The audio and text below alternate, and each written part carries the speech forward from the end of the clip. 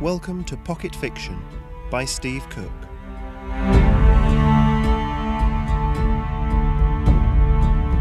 Valor, a short story in the Poison Root universe.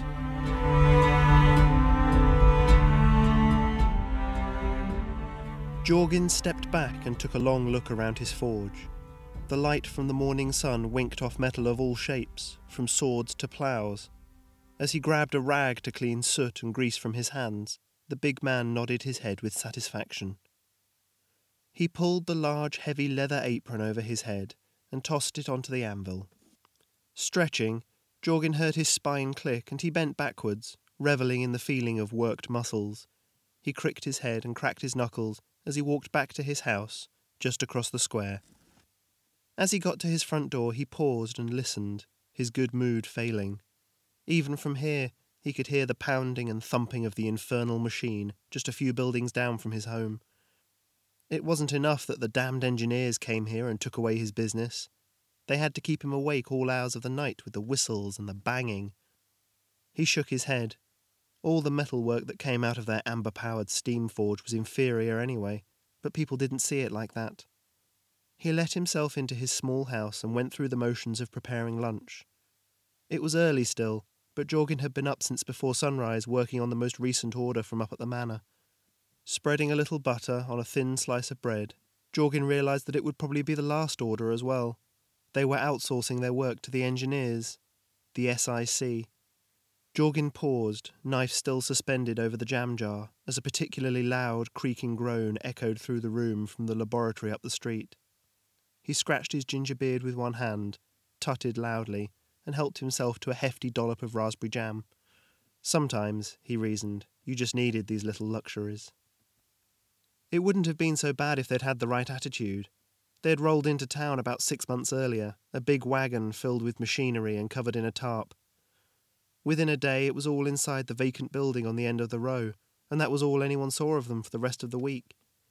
2 men, taller than the dwarves more common to Tsar, one an older gentleman with greying hair and a neatly trimmed beard, his hands tucked into the pockets of his fancy suit of clothes.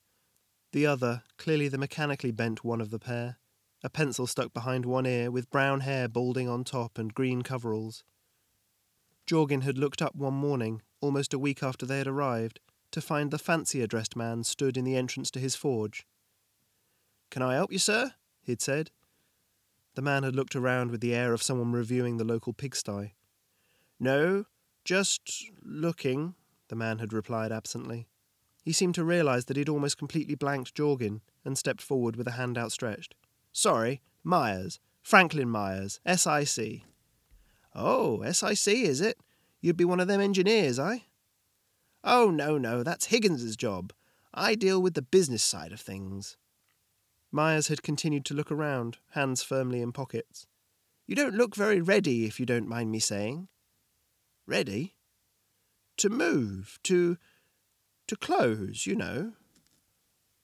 Jorgin had looked at Myers with the same incomprehension that he felt sure Myers was feeling. He'd put his hammer down flat on the anvil and leaned heavily on the handle. "I'm to be moving, is that it? Why on earth would I do that?" "You didn't get the letter? It was sent quite some time ago." Jorgin had blushed. "I ain't never got my letters. My reading. I did get a paper of some sort, but no one round here could read it, and one day it just vanished." Myers had smiled a sickly smile.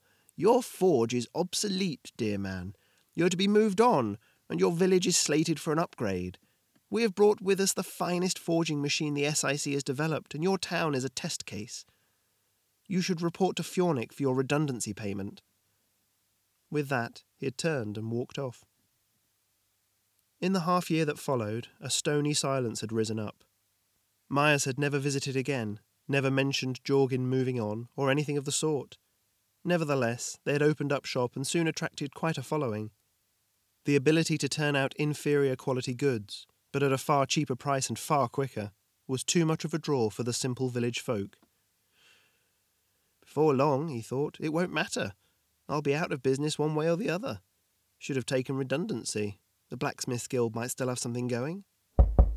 A knock at the door interrupted his reverie. He looked over at the window. then placed his plate and mug of tea down onto the small bare table. The silhouette of a tall man was visible through the grubby glass. Jorgin stepped over and pulled the door open. "Can I help you?" he asked. The man wasn't at all familiar to him. Good quality leather armour, hard-wearing trousers, boots, a big pack on his back and a sheathed sword on his hip. His hair was grey and cut short to his scalp, and deep wrinkles lined his face. "You the smith?" Jorgin straightened a little. "That I am, for now. Jorgin Smith, at your service." "Only I passed the shop further up. SIC boys in there with their gear, steam and that." Jorgin's heart sank. "Well, sir, it depends on what you're after, to be honest, and the size of your purse." "Money ain't a problem. I need to know you've got the skills, lad." The big man couldn't help but smile. It had been many a year since the last person had called him lad, not since his da had passed away. "Well, sir," he said, dropping into a well-worn patois, "you find yourself at the door of the best smith in all of Tsar. My father, you see, was the guild-appointed smith to the Low King himself, and I was lucky enough to be his apprentice. He liked to say that he taught me nearly everything he knew about the metal, how to make it sing, how to make it dance to any tune I played. I've crafted swords for heroes, and shields that have withstood the boldest blows." Jorgin felt himself relaxing as the words flowed from his lips. "Of course, my skills extend beyond swordsmithing.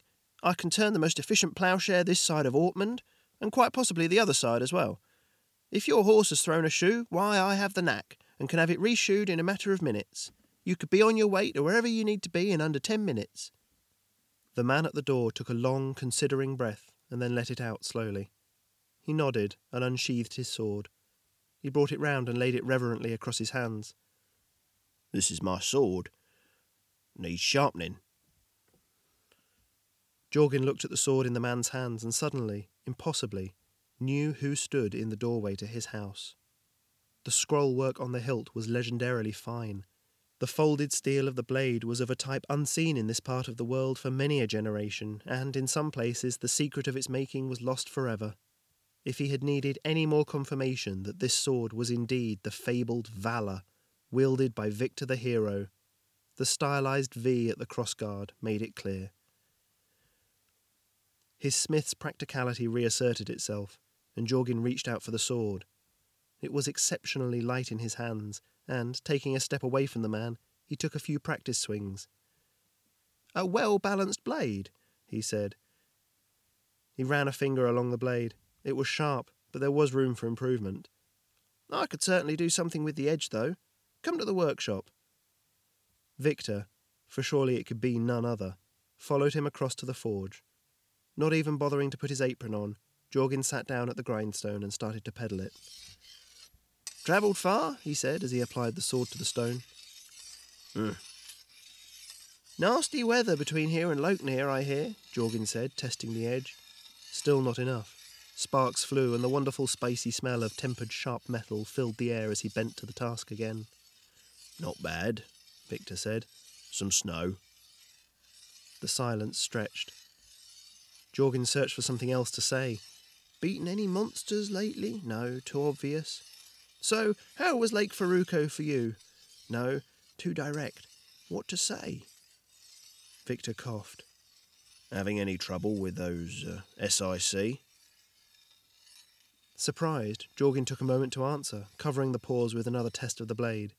It was about done. A little. They're trying to run me out of town." Victor grunted. "You have a way with a blade," he said. He took the offered sword back and tested the edge. "Nice job." "Weapons like that. It has a story, if you don't mind me saying, and anything that has a story has a soul," Jorgin said. The words were out of his mouth before he could stop them. That'll be 50 copper. Victor reached into a pocket and pulled out a purse. He weighed it in his hand and then tossed it down onto the anvil. "I reckon that's about 50, he murmured. "I'll be seeing you." "Farewell," Jorgin called after the already retreating man. He stared after Victor for a moment, the closest he would ever come to heroism, then shook his head. "Still ploughs to beat," he muttered. "Can't all be fabled swords." It wasn't until later, as he was watching the SIC mysteriously packing their amber forge back down into its wagon, that he bothered to check the purse, and discovered that it did indeed contain about 50 large, round, gold coins.